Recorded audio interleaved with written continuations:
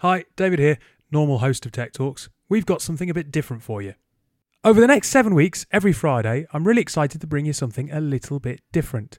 Tech Talks presents Security Bytes. Our colleague and CISO Jim Tiller has got his microphone out and is talking to some of the leading lights in the security sector, an area that is obviously at the top of the agenda for so many organisations.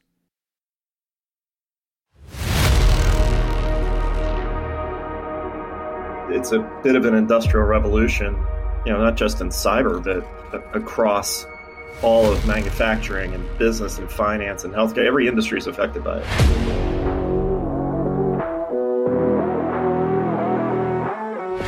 Welcome to Security Bytes, a weekly show where we cover interesting cybersecurity news from the week.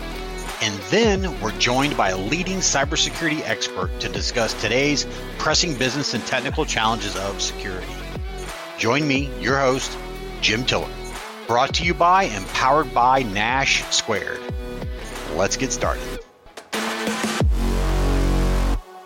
In this week's security news, we're going to cover off on three interesting points that I believe. One is around security or securing automation. We saw a lot of acquisitions recently.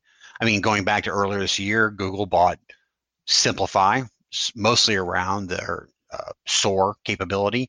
They also acquired at $5.4 billion Mandiant. We saw Sophos pick up SOC-OS. Devo acquired Cognos. And then, of course, Tenable picking up BitDiscovery at $44.5 million as well. Now, for customers, for organizations that are out there in the space that are looking to automation, RPA is a very attractive element. But I think in many cases, we keep asking ourselves, what does this mean from securing it? So how do you secure automation, especially robotic automation? And we have to understand that each of these quote unquote robots is part of your new digital workforce. When we think about digital transformation and automation, we need to understand that we're talking about a digital workforce. And this digital workforce, in many ways, has the same characteristics as your human workforce. They need identities and access control applied to them and maintained. They also can be taken over. It creates a very interesting dynamic. We see the security industry moving rapidly toward automation for obvious reasons, but just for any general organization that's going through digital transformation, RPA and automation is a big point. And I think what we're going to see is greater and greater intensity around securing automation. And we're going to see it start with identity and access management, but it's going to quickly expand from there.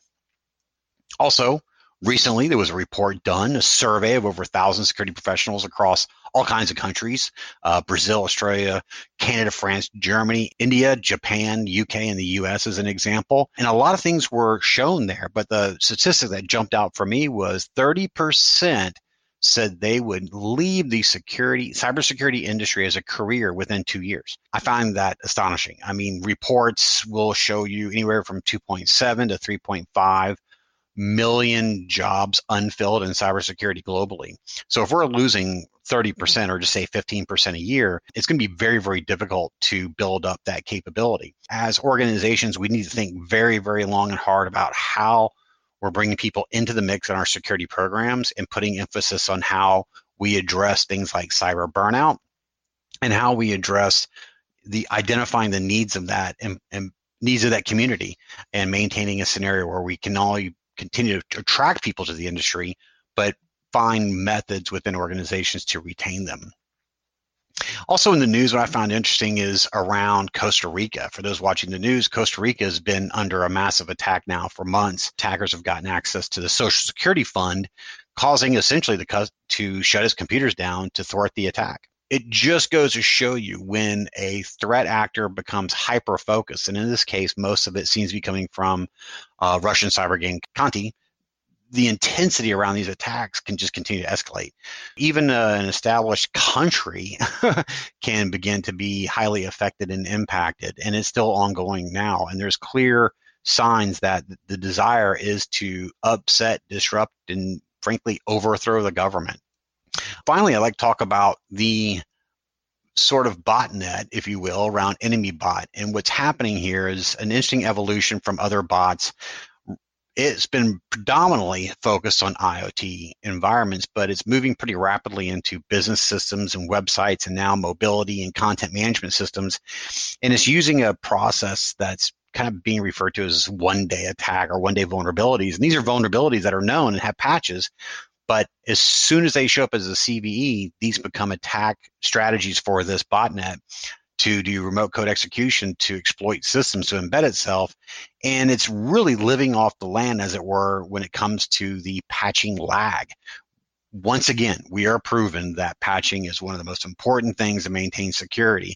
But now we have a vastly aggressive botnet growing intensely and across multiple types of systems and devices, from websites and Android devices all the way through to business applications and routers and Wi-Fi routers.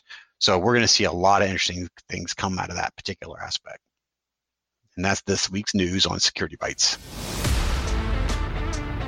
Joining me today is Joe Schorr. Joe Schorr are old friends and colleagues for more than 20 years.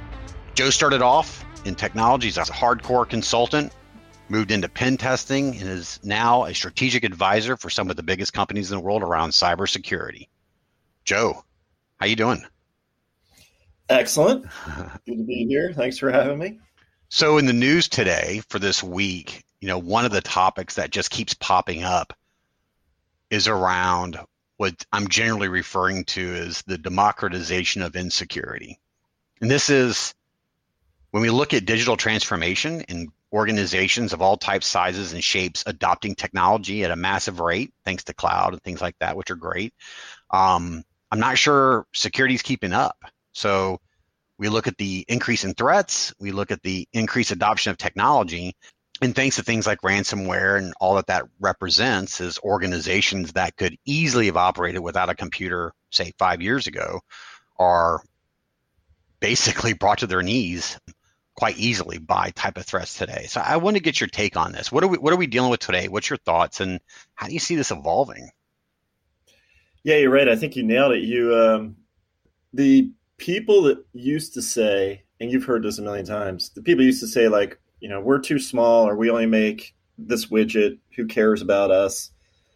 The democratization thing is great. Everybody's jumping on the digital transformation bandwagon. We want to move to the cloud. We're increasing efficiencies using robotic processes and automation and things like that. That's all wonderful. But it also brings, by democratizing, it also brings a lot of people into that shining spotlight that previously, bigger companies or someone a little bit out of their fighting class used to be in. The ones that have been dealing with this stuff for 15 or 20 years already. So, you get your typical mom and pop manufacturer that is part of a supply chain for a big car maker. They know about cybersecurity. They've worried about these things over years, and they probably took prudent measures to address it. But now they really are entering a brave new world. It's a bit of an industrial revolution, not just in cyber, but across all of manufacturing and business and finance and healthcare. Every industry is affected by it. And then at the same time that's happening, you've got enormous pressures, macroeconomic, macro societal, global, climate, ESG, all the different things that everybody's talking about right now that are also pushing on people in different ways. It's almost what I just feel from reading the headlines is that you're getting to a classic example where you're going to have to do way more with way less. I mean, when I think democratization, that's the dirty flip side of it that I worry about. You bring in a couple of topics that really are interesting that I didn't think about, but it is kind of a multi-dimensional pressure. I'm thinking it as simply adopting technology, but when you speak to all the things, whether it be global economics, politics, whether it be, ensuring equality, diversity, accessibility, there's huge pressures on businesses. And not only that, but when we look at building deeper partner and, supply chain mechanisms to be quicker to market, all these have amazing pressures on organizations. So is there really a mom and pop anymore? I don't know. I'm really starting to think about this, but I'm sensing that because of the accessibility of the cloud and what it represents, and combined with the sheer unadulterated attacks done by threats, whether it be state sponsored or otherwise, right? There's just so much money now to be made. I mean, how are companies going to close the gap on their security capability? Is it just throw themselves into the cloud and kind of hope that the cloud providers provide great security? I mean, what does that middle range do? What do you think they should be doing with all these pressures, cyber being one of them? And clearly, what could bring the company to its knees, right? Yeah, I mean, think about any great rush, land rush, gold rush, whatever. Like the miners, think about the miners in 1849 out west, right? Guys would go down, they'd mine some gold, they'd dig a hole in the ground, they'd throw their gold dust or whatever in there. They might go to town and eventually turn it in for cash. And then the towns grew up and people went from hiding their money under their bed to sticking it in the banks. Well, all of a sudden the banks become a prime target. As they're looking for someone else to safeguard their treasures these days. You're right. The cloud looks like a really attractive option, and it is in a lot of cases. But just like you said, by the same token, that makes all these people that are rushing to digitally transform their companies into kind of a prime target. And again, at the same time, you've got the headlines are packed with nowadays. I mean, like this is really recent, past few days, past few weeks. The headlines are starting to get packed with the numbers of companies are laying people off. Like it's coming. Musk just said yesterday he's going to get rid of 10% of Tesla. So I think it's silly to assume that the cybersecurity budgets won't start dropping or cybersecurity people won't get laid off. So again, that people are rushing to put their treasure in the places that they feel like it may be safer, but the places that may be guarding the treasure are under the same constraints as everybody else and may be dialing things back. I've said this to a couple of people, but some of the most romanticized, if that's the word, criminal eras that we've gone through have been during times of great economic downturn.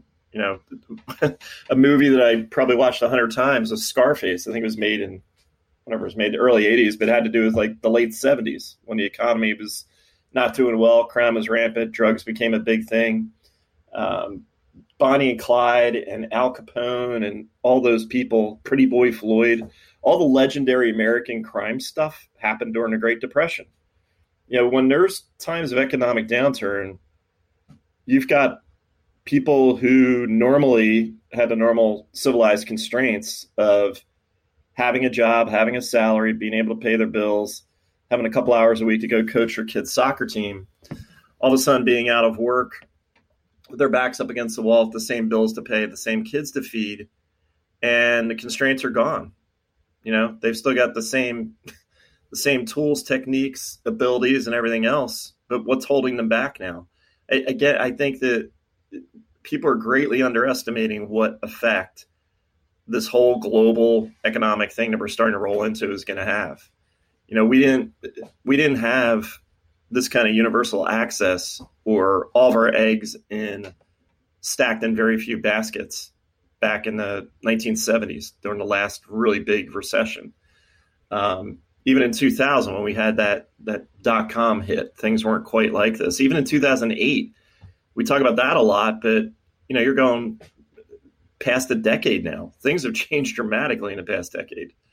So we've never actually seen anything like this happen before. Big economic downturn, lots of global unrest, a highly educated workforce, very few or way less natural resources than we used to have, and this kind of universal ability to get online. So it's going to remain to be seen. Human nature being what it is, we're going to see just how far people are willing to go. Quick review is putting your money in a banks, and then big banks become the target. It's really interesting to understand that with regards to downturns and the spike in particular crime, I'm a big component of, I think cryptocurrency has ushered in the entire new revolution around hacking. I mean, I'm back in our day, I used to always ask the question, I would give speeches around how are they monetizing this? Why are they making money being bad guys, right? And back then it was, break into banks or come up with reshipping scenarios and all kinds of manipulating of computers and e-commerce. But now, I mean, any frankly, any Joe Schmo can go out and rent access to a botnet and do, ransomware. I mean, ransomware is a service, a few bucks, then they take it off the top. So you're going to make money. It's just astonishing to me that we're reaching a point where, everybody's gobbled up into it. And I got two points I want to make. And the second one's going to be kind of a counterpoint is just recently there was a survey done, and get this is actually pretty mind blowing.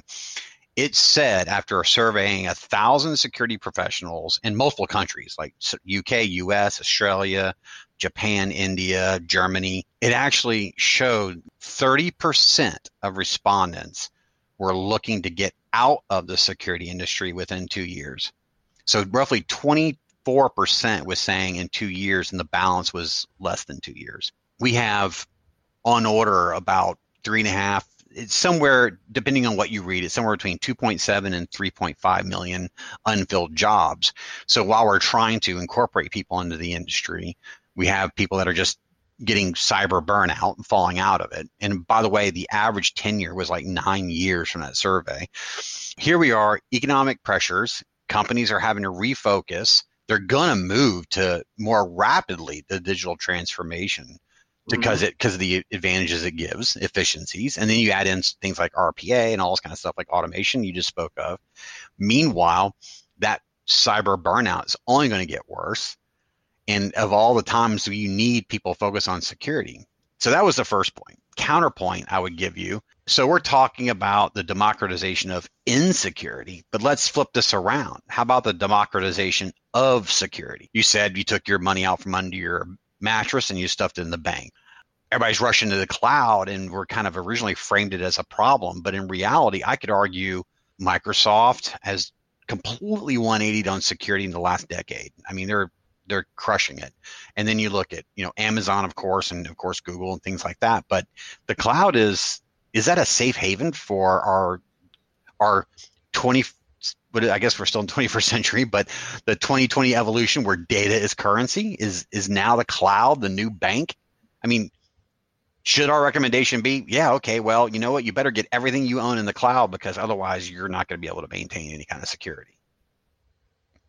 Yeah. So, yeah, it's an interesting conundrum. See, the funny thing is, as much as I've been talking about doom and gloom, I also see the flip side of it is that, and it sounds nuts, and I think you and I talked about this like 25 years ago, a lot of the great advances in technology and things like that have come as a result of like vice and crime and war and terrible things, like video compression technology came about because the porn industry needed to serve up, much more quickly downloaded videos and things. So did e-commerce. I mean, yeah, it's just a fact. Yeah, that's absolutely. It's crazy. You look at the numbers back in the early 2000s, that was driving all these different industries. Every defensive technique we've come up with, sadly, because it's so reactive, but all the defensive techniques we've come up with, the technologies and everything else are as a result of, someone swinging at you from the right, you learn how to defend and attack from the right. Someone swinging from the left, you learn how to defend from the left. And we get pretty good at these things. That's why the really, quote, reliable cloud services and things like that are pretty reliable. The problem is that, and you brought up crypto, so I'm going to pick on it a tiny bit. And believe me, I'm a big crypto believer. But you look at something like having a wallet, and this goes back to my under the bed thing too, right?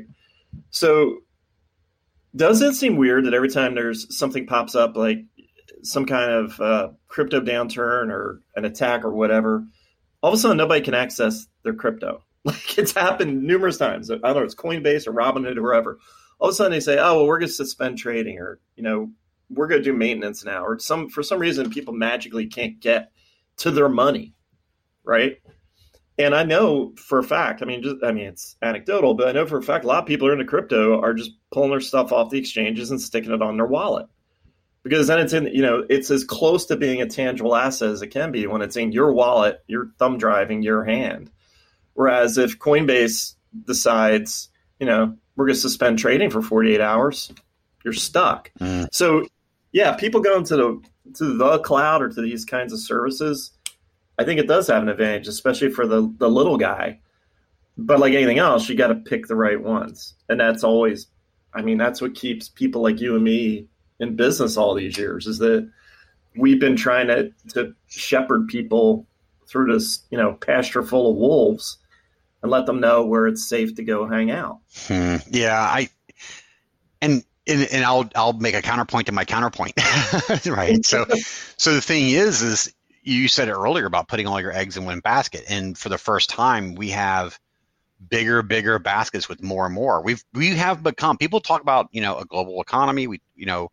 If this whole thing, this war in Europe has proven anything, is that everybody is interconnected at a fundamental level, right? And I think, without getting too esoteric and out there on the edges, but I would say is when we look at moving to the cloud, it is not the end all be all, because moving everything is very difficult. But then again, more and more companies are finding ways of leveraging data in new and better ways in communications, and understandably so, the cloud is focused on that. So I guess what I'm saying is that if there's a mistake in the cloud, the bad guys are going to find it. In some ways, the internet was designed originally to be highly distributed and highly resilient. That was its onset, and it was for a long time. And now we see this sort of consolidation of energy into this cloud environment, and there's some advantages to that. But now all of a sudden, nothing's going to work if that happens. Now, granted, we have highly distributed networks and content management systems, and I'm not going to get into the technical aspects, but theoretically, one can say that there's some potential downside there. But it's like two-factor authentication. Is it exponentially better than a password? In some cases, yes. In some cases, it's just a little better, but it's just one level that just improves things. So just go for it. I think where people are going to start having problems with the cloud when it comes to security is it doesn't make the governance of security go away. And right now, every company I talk to is bored almost with the governance piece. They just want to get a new technology and that'll fix that problem. When in fact, security is really about the hard work up under the covers. That's why we have security burnout. It takes real brain power to do this. And as much as we try to automate out of it, as much as we try to stack technology on top of it, you're going to need that brain power. And I think as big cloud industries, the Amazons and so forth, are constantly enhancing their security capability, how you take advantage of that is going to become exceedingly complex. It's going to be really, really interesting in this kind of piece of it. Yeah, and it's funny while you're talking. It's so funny. It's everything old is new again, or everything new is old again. I always forget which way that goes. But we had all these discussions. We had them like in 1995 and 1996. Like, we could substitute. It hit me how much we've used the word cloud. And if there was such a thing as a podcast back in 1995, which there wasn't, you would have had to get like a time slice on public radio on an AM dial somewhere. But let's say it's 1995, we're on the AM band chatting about security, or on ham radio or something, using a telephone or whatever. We would have been talking about this big bad internet, and all these companies we work with want to go to the internet. They're all screaming and yelling about getting on the internet and the World Wide Web, and what do we do and how do we get there? And our salespeople want laptops, and how do we? This big unconstrained animal out there. The only thing that makes me feel better is that we're having the same exact discussions, but the technologies that we're talking about, the digital transformation, everything, I think is way more mature than that was the Wild West. Totally. When the internet opened up, you literally went from completely distributed, fortressed up, if you were lucky, fortressed up networks, to sticking those things on a universal party line where there were no rules and nobody knew what the hell was going on. Now we've actually at least had the benefit of a couple decades of fighting that fight. You always fight the last war. So we've at least got those lessons from getting the planet up on the internet, up on that magical World Wide Web, which nobody even says anymore, which is funny. Yeah, what? No, I was going to say, but I would argue is that the internet was tangential for a decade, at least, very tangential to the core of the business. It was email. It was Lotus 1-2-3 and Excel, and it was, kind of helping us build better processes. Nowadays, you can't manufacture a part for a tractor without a computer, right? Yeah. And I mean, some industries like I went to go visit BMW in Germany. This is literally years ago, and the computer controlled the torque that would be put on fasteners during the manufacturing process. And if they had a problem with that computer, they couldn't torque bolts correctly. And that would, who knows what the downstream effects with that would be. Today, now you can't make a coat hanger. You can't make, it's just amazing because computers are controlling everything. And I think that was a bit of a shock to the cyber community back in the early days when Stuxnet came about, that people are like, oh my gosh, computers can have an effect in the physical space. But anyway, go ahead. You were saying, I interrupted you. No, you just gave me like 10 more things to think about. Like we're going to talk someday about like analog versus digital. I mean, like all the crazy things have been going on. The Ukraine, and it sparked me when you said something about, you can't take a step without using a computer. I'm thinking about, well, the most extreme example is that when Russia started feeling out the Ukrainians years ago, started attacking their grid and their power systems and different plants and stuff, they went analog. They started going back to, like tubes and switches and levers and dials, and it looked like the Homer Simpson nuclear plant instead of, like some space age nuclear plant, because that's the only way they had to defend against it, to literally take it completely offline, which is the equivalent of going back to putting your money under the mattress.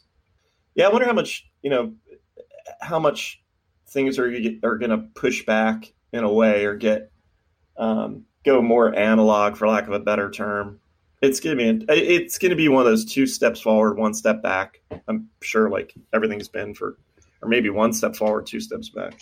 Well, I think what we're going to see, I totally agree. I think what we're going to see is some, what I would like to call jitter as we move into the digital transformation, and then realizing, wow, we're really exposed, and then trying to move back in and back out again. So Joe, as an expert for, more than 2 decades now, what's the final word, for example? I mean, is the advice to move to the cloud and really focus your energy on the cloud, to circle the wagons around security and leverage those? Or is it fundamentally be very good at understanding the risk that you're moving into and go forth with a real security plan?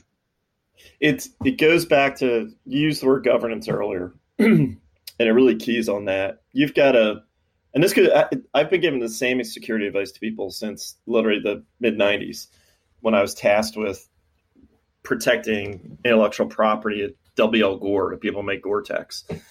And it was just very simple. I mean, you had different people were allowed different levels of access to the Kentucky Fried Chicken recipe, the Gore super secret sauce that we had. And then as you moved out, they had varying degrees of security. And at some point, if something is completely your crown jewel, then that's what you devote all your resources to protecting. If you don't think that you can protect that in the cloud, then don't go to it. So I guess my advice is, like with most things, diversify a bit. You can put things that are, and again, this goes to the governance, figure out what's less and less risky and start to move those things into a different environment. So yeah, adopt the cloud. Go start putting some of the things that you classify a little bit lower out there. See how it works. Get good at managing your stuff there. Don't just wholesale rush to it. That's the biggest key. You don't just flip the switch and go overnight to something, which I think, again, because of the economy and everything that's happening, unfortunately, I think a lot of businesses may get into that position. They lose people. They're going to have their backs up against the wall and have to just offload everything to someone else. And that, as a former hacker or former pen tester, that's a target-rich environment. That's the part that scares me. Joe, thank you so much, man. This was fantastic. Thanks a lot for joining. Hey, it was awesome. We should have been recording all these conversations for 20 years. We might have actually gotten somewhere in life, what I'm talking about. So anytime, feel free to call me. Love to come back. Thanks a bunch, Joe. Thanks, everybody, for listening, and catch you next time on Security Bites.